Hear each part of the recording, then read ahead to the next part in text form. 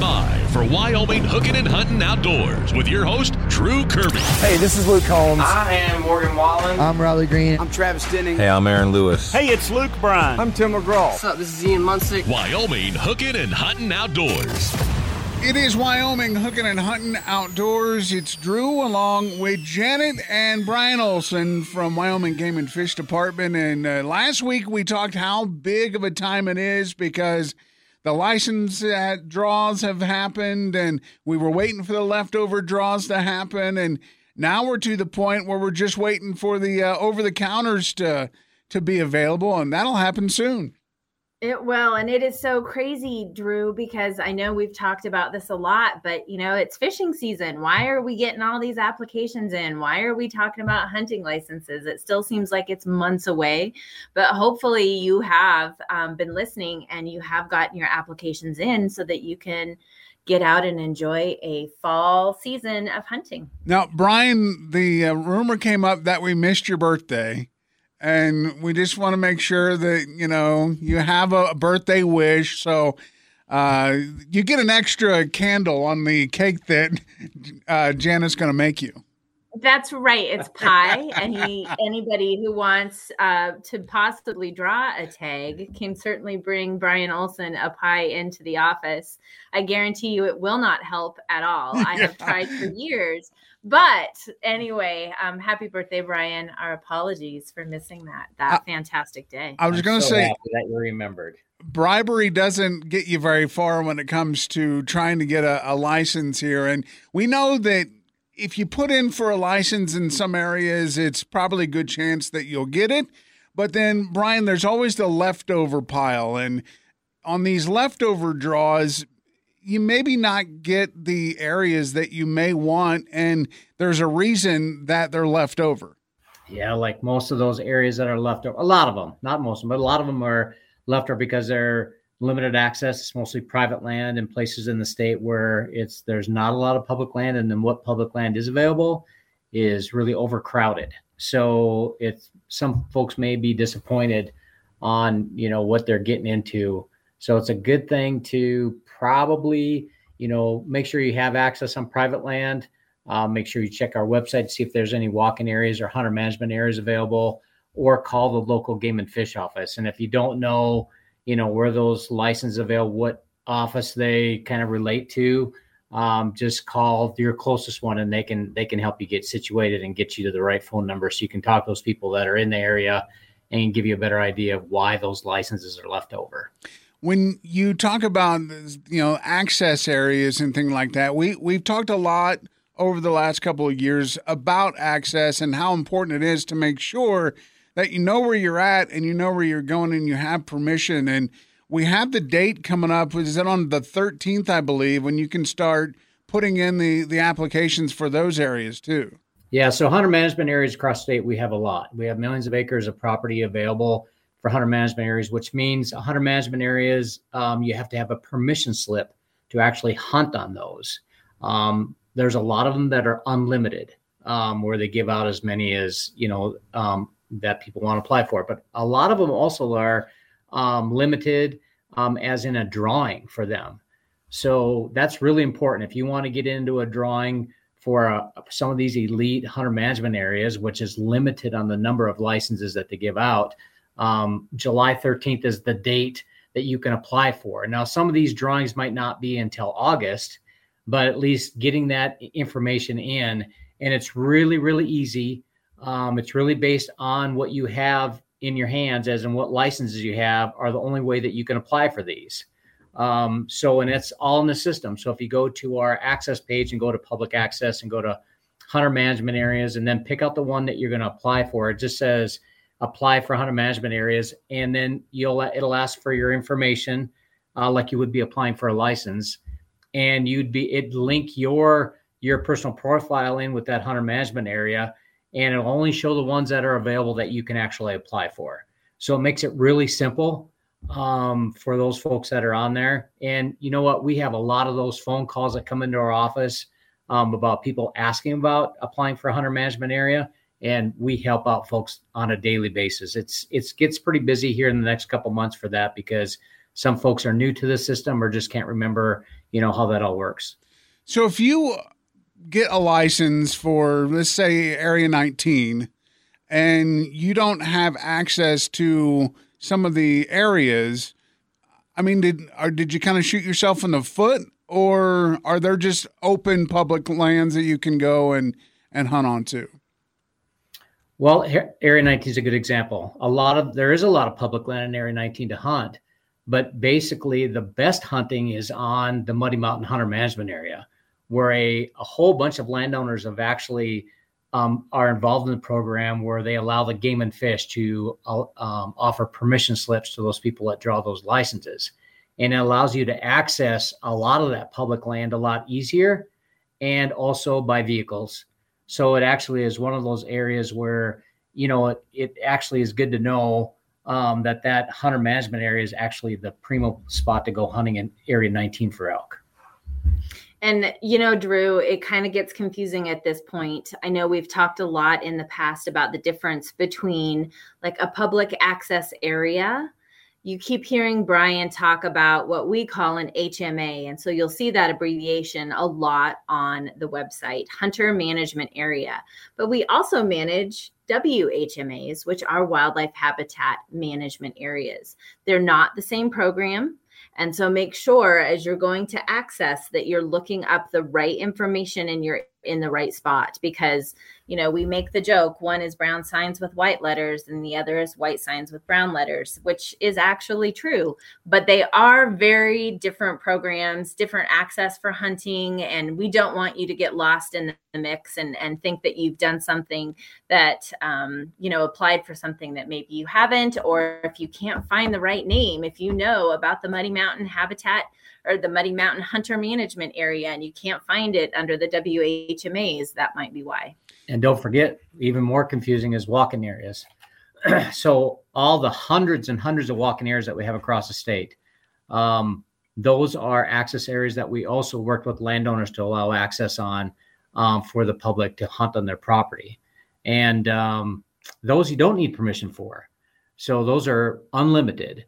If there's a walking area available, you just have to make sure what species they're open for. And that information is available online or on your Onyx, on your phone. All that information's on there. And the boundaries are on your Onyx, which makes it really simple. So if this is new to you, it's really good idea to give a call, because, boy, it makes your hunting a lot better if you understand those two programs besides all the game and fish, WHMAs and other access areas that we have for hunting. So those new people for the state of Wyoming or non-residents that are familiar with it, man, just give us a call. We'd be glad to help you out. One other thing to remind folks is he just said a key word there, residents and non-residents. In recent discussion with folks, that is a very, very confusing issue. And I know that it doesn't matter at this point if you've applied for a license, you've applied as a resident or non-resident. But if you're confused about where you fall in that realm of been here a year, haven't been here a year, what do I apply for? We also on our website have a location that gives you that information, but it can be confusing. So don't hesitate to holler on that one as well to make sure that you are purchasing the correct license, because just because you live here doesn't necessarily mean that you're a resident. Well, it's a good transition here, because we were talking about the leftover draw, which just happened, and you have the results by this point and what's left over. But then there's the difference between the leftovers, over the counter, and the general hunting license. And how big of a difference is that? I guess everything is about as confusing as it can get. So they are different. And so we just had the leftover draw. The leftover list is out. You can start applying for those, and they call that first come, first serve. So on the 12th of July, you can go online, go to your licensed selling agent, game and fish office, and buy those licenses over the counter. And like I say, if you do it online, of course, we'll mail it to you. If you do it at your local licensed selling agent, they'll print it out for you right there. So that's the new thing right there. And then also, that's the same time that you can, as a resident, you can actually purchase your general deer and your general elk license as a resident. Non-residents cannot do that, but residents can. And they go on sale that week of July 12th too. So you can come in and start buying those. Now you can buy those general licenses all the way up until the end of the hunting season. So there's no hurry on those. We don't run out of those. And you can purchase those all the way up till the end of the hunting season this year. And the general are just for residents, and the leftover is non-resident and resident. And Correct. there are no general tags for antelope. So keep that in mind as well. Limited quota drawing only. But there are often leftover antelope tags because a lot of the antelope licenses are in private land on the eastern part of the state. So keeping that in mind, it may look like there are some opportunities, but just make sure you have secured access before you snatch some of those up. You know, it's kind of like going to a fast food restaurant and you have the choice of curly fries and regular fries. And if you choose the curly fries, you can only get the curly fries. But if you choose the regular fries, you only get the regular fries. But then you could get onion rings and really throw it all crazy. Potato fries. Don't forget the sweet potato fries. We got to throw those in there. Coated, not coated, pepper, sugar, cinnamon, right? All the options. It can be very, very confusing and very difficult. And that's one of the reasons why we just want to remind folks that we're always here to answer questions. And it is unreal to kind of walk through the offices this time of year because, you know, everybody is on the phone pretty much 6, 7, 8 hours a day talking to folks. And so it can be very interesting to try and catch anybody because they are busy folks right now. But that doesn't mean, you know, that we can't make time. So please get in the queue and leave a message and everybody will get you a call back. You know, Brian, we were chatting a little bit before we went on about the ability to transfer your license to someone else. And that's a little confusing as well. But I know that there are a lot of organizations that are veteran-based hunting organizations that people can donate their tags or license to those type of things like Hunting with Heroes or HD Outdoors or anything like that. Yeah, so there's a program or regulation that allows folks to donate license to disabled veterans. And the easiest way to do that is, of course, you can contact your local game and fish office. We can tell you the process to do that. Or you can just bring them by your office and we will mail them to Cheyenne. And then those licenses will be available for disabled vet programs. And like HD Outdoors or Hunting with Heroes are the most common ones here in Casper, but there's other ones in the state that actually have lists of disabled veterans that they're trying to hook licenses up to. And also that also comes with access. So which is a really great program. And we just had the first drawing, in June for our hunting licenses. And I just got my antelope license in the mail yesterday. So if I wanted to donate that, I could actually bring it to the game fish office, fill out a form. They mail it to Cheyenne, and then they will actually give that license to a disabled vet who's actually hooked up with one of those programs that has access for them to go hunting. Is there a cutoff date for that to actually be available to vets? Yeah, so the cutoff date is before the hunting season starts. So the sooner you get it, the better. So like I say, I know a lot of people are starting to get licenses in the mail now. I think antelope obviously is first. If they would like to donate that, let's get it done now. Don't wait until the season starts. So, August 15th, most seasons start August 15th for antelope. So let's get for archery. So let's get those done right away. And we get them sent down to Cheyenne and we can get those in the hands of disabled vets that really want to do some hunting in Wyoming. Awesome. Another great thing that Wyoming does is takes care of all the veterans that are out there. So if you have any questions, wgfd.wyo.gov, give them a call. Talking to a person sometimes is a little easier and you get through and get all the information. So, all right. Well, we're all excited to get out into the field. And don't forget, the 12th is the day you can start getting the first come, first serve and the general. And then the 13th is when you can start applying and registering for the access program. So we're getting to that point. It's hard to believe. It's Wyoming Hookin and Huntin Outdoors. Back in action here on the program. And of course, Wyoming Game and Fish Department, a huge part of this show.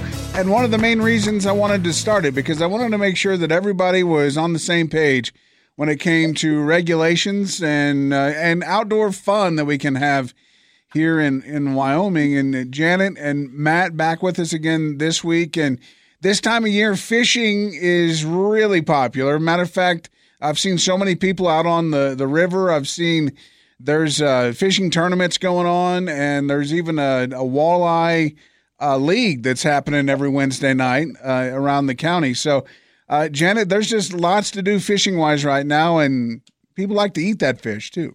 Exactly. More importantly, there's a lot of smokers going this time of year, a lot of fry daddies.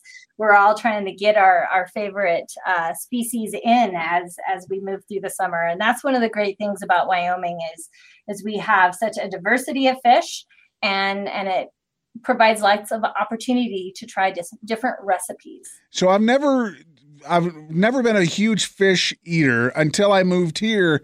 And walleye was the fish, I believe, even before I had walleye, you and Matt and the whole gang over there said, go get a walleye and you'll love it. And that's what's happened to me here. Is that the best eating fish in Wyoming? Well, that is such a question that who can answer that, and it just depends. It is absolutely the favorite fish of a lot of people, but so are trout, so are panfish. It just depends on, if you're a catfish lover or not. So that is not a question that we can answer. But one thing that we can talk about is a little bit about the mercury that is in all fish across the world, whether, you're looking at buying fish from the grocery store, or whether you're getting it out of waters. The Wyoming Department of Health has recently put out new fish consumption advisories, and we just want to make sure people are aware of those. What are some of those advisories? What are things people need to look for? Well, people can definitely just go online, either the Wyoming Department of Health, or we also have them on the Game and Fish website. And it talks a little bit about how much mercury is good to consume. And of course, all of that is a personal choice. And so we're not here to necessarily talk about that. And we're not necessarily here, since we are not human doctors, to talk about what mercury does or anything for the humans. But we can certainly talk about why fish in Wyoming have mercury. And where does that mercury come from in the fish, Matt?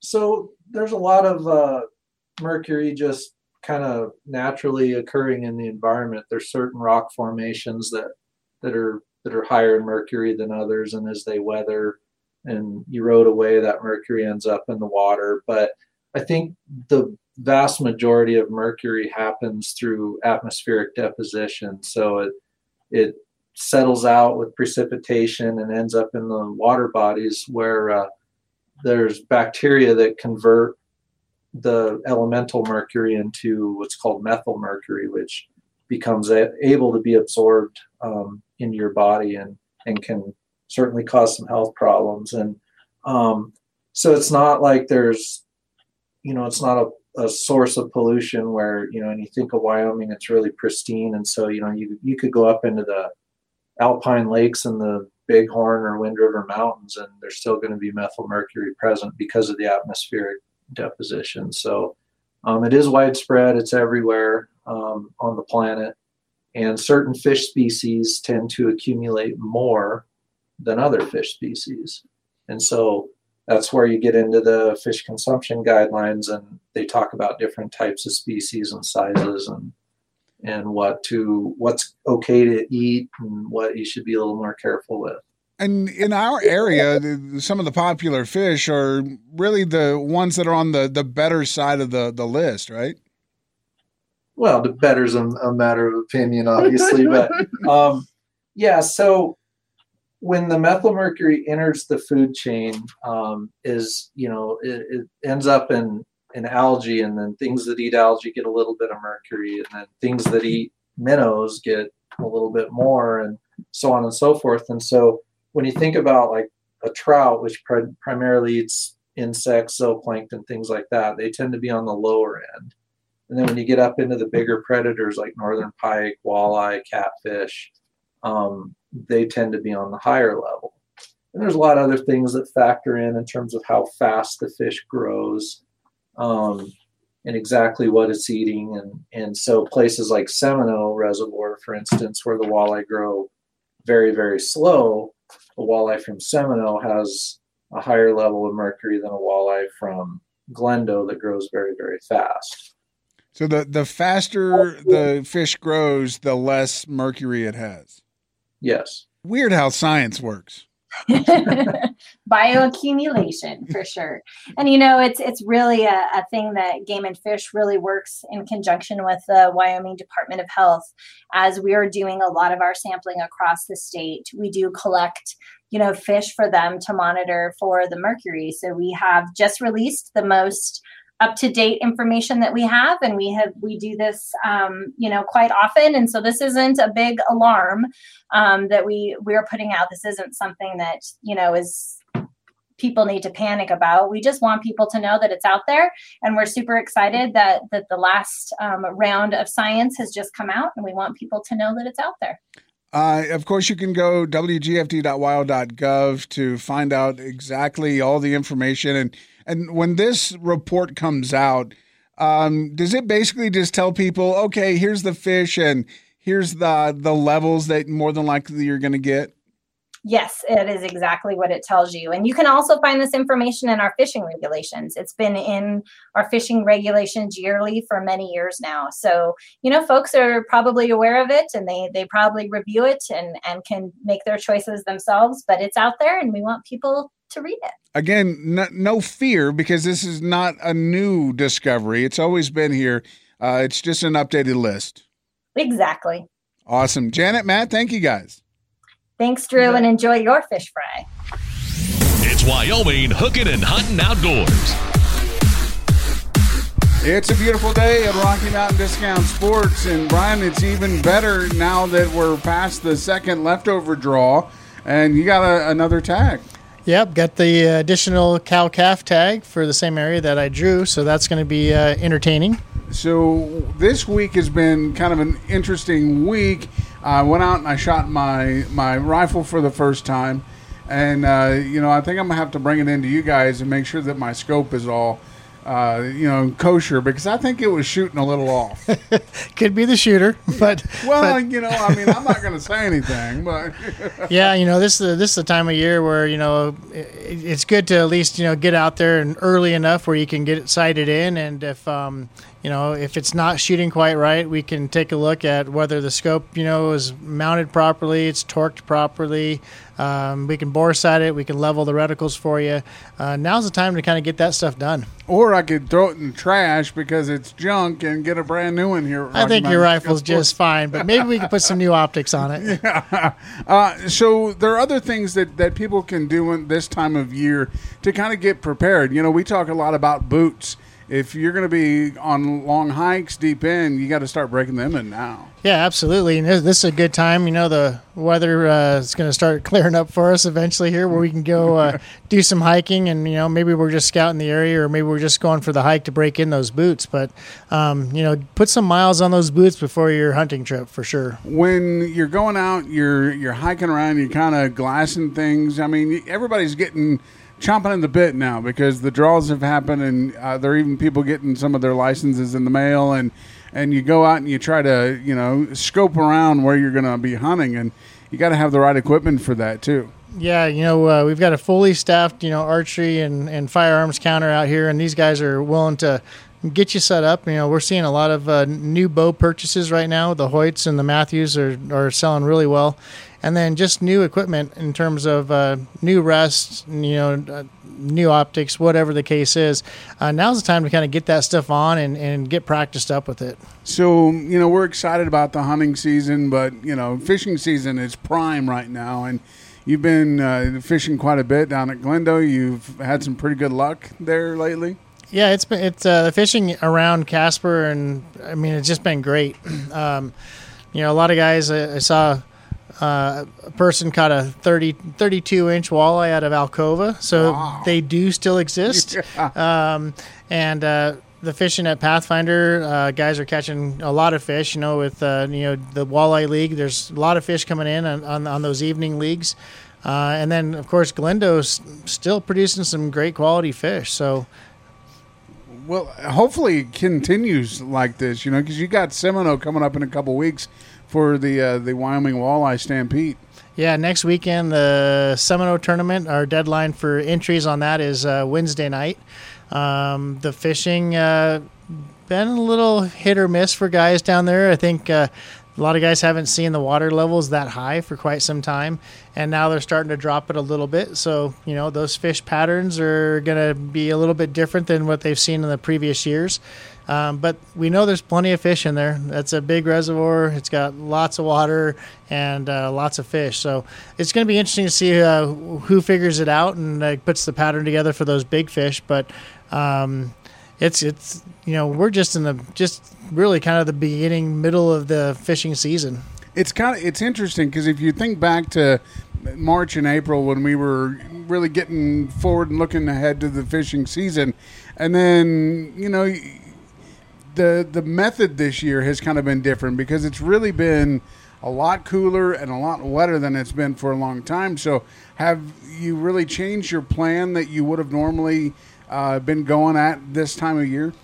Just the amount of water and the amount of rain we've gotten, so a lot of the creeks have kind of muddied up the streams and they're muddying up the tail, where the water's coming in on these reservoirs. So, the last couple of years, as an example, like Elkhorn Bay at Glendo had just a ton of pressure, and there's a lot of fish up in that area.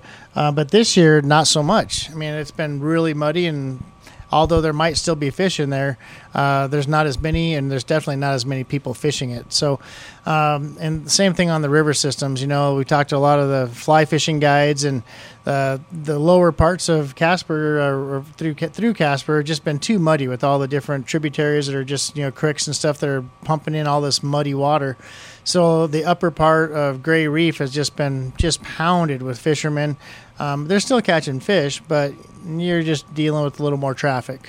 So it's kind of interesting where the reservoir fishermen that are going for walleye are having great success, and it almost seems easy sometimes. And then on the river system, they're working hard to get there. Well, the weather hasn't done anybody any favors this year for sure. And fish are still there, but when you've got muddy water and you're a fly fisherman, you're running an artificial lure. Doesn't put out the scent that a worm would, so typically in dirty water, if I'm running a worm, I'm pretty successful because the fish has still they can go off a scent and they can find your bait. But when you're just throwing a fly out there that has no scent and it's artificial only, it makes it a little more challenging for those guys. Now, if someone is, thinking about that part of it, fly fishing can be a difficult thing in times like this, but making that transition to maybe a fly cast or a casting rod, Yeah, definitely. There's still fish to be had, but a lot of the tourism and a lot of the people that are fishing the guide services off the Platte system, they want to catch a fish on a fly rod, so they don't necessarily want to do a spinning rod presentation with a Panther Martin or a Meps, right? But for the average Joe that's just going out to the river and wanting to catch fish, those other presentations are going to work just fine. So get out here and check them out. Rocky Mountain Discount Sports. Obviously, hunting, fishing, optics, whatever you need. And, you start thinking about things like the GPS systems, and you guys carry all of that stuff, too. Safety is really important. Yeah, we're seeing a lot of guys coming in and purchasing a lot of optics, especially like spotting scopes right now, because they're maybe they drew a bighorn sheep tag, or maybe they're just got an elk tag and they're trying to either prepare for the season or they want to do a little scouting. On the nice part is if you're trying to make a larger purchase and maybe you're going to spend $1,000 on a spotting scope, but you want to put it on layaway, we have that option. So that'll still give you time before hunting season gets here to throw $100 a week or whatever it is to maybe ease the pocketbook a little bit. Get out here, check them out, Rocky Mountain Discount Sports. Wyoming Hookin and Huntin Outdoors with Drew Kirby. If you have a question, want to make a comment, or have an idea for a show topic, message us on the My Country mobile app. Wyoming Hookin and Huntin Outdoors.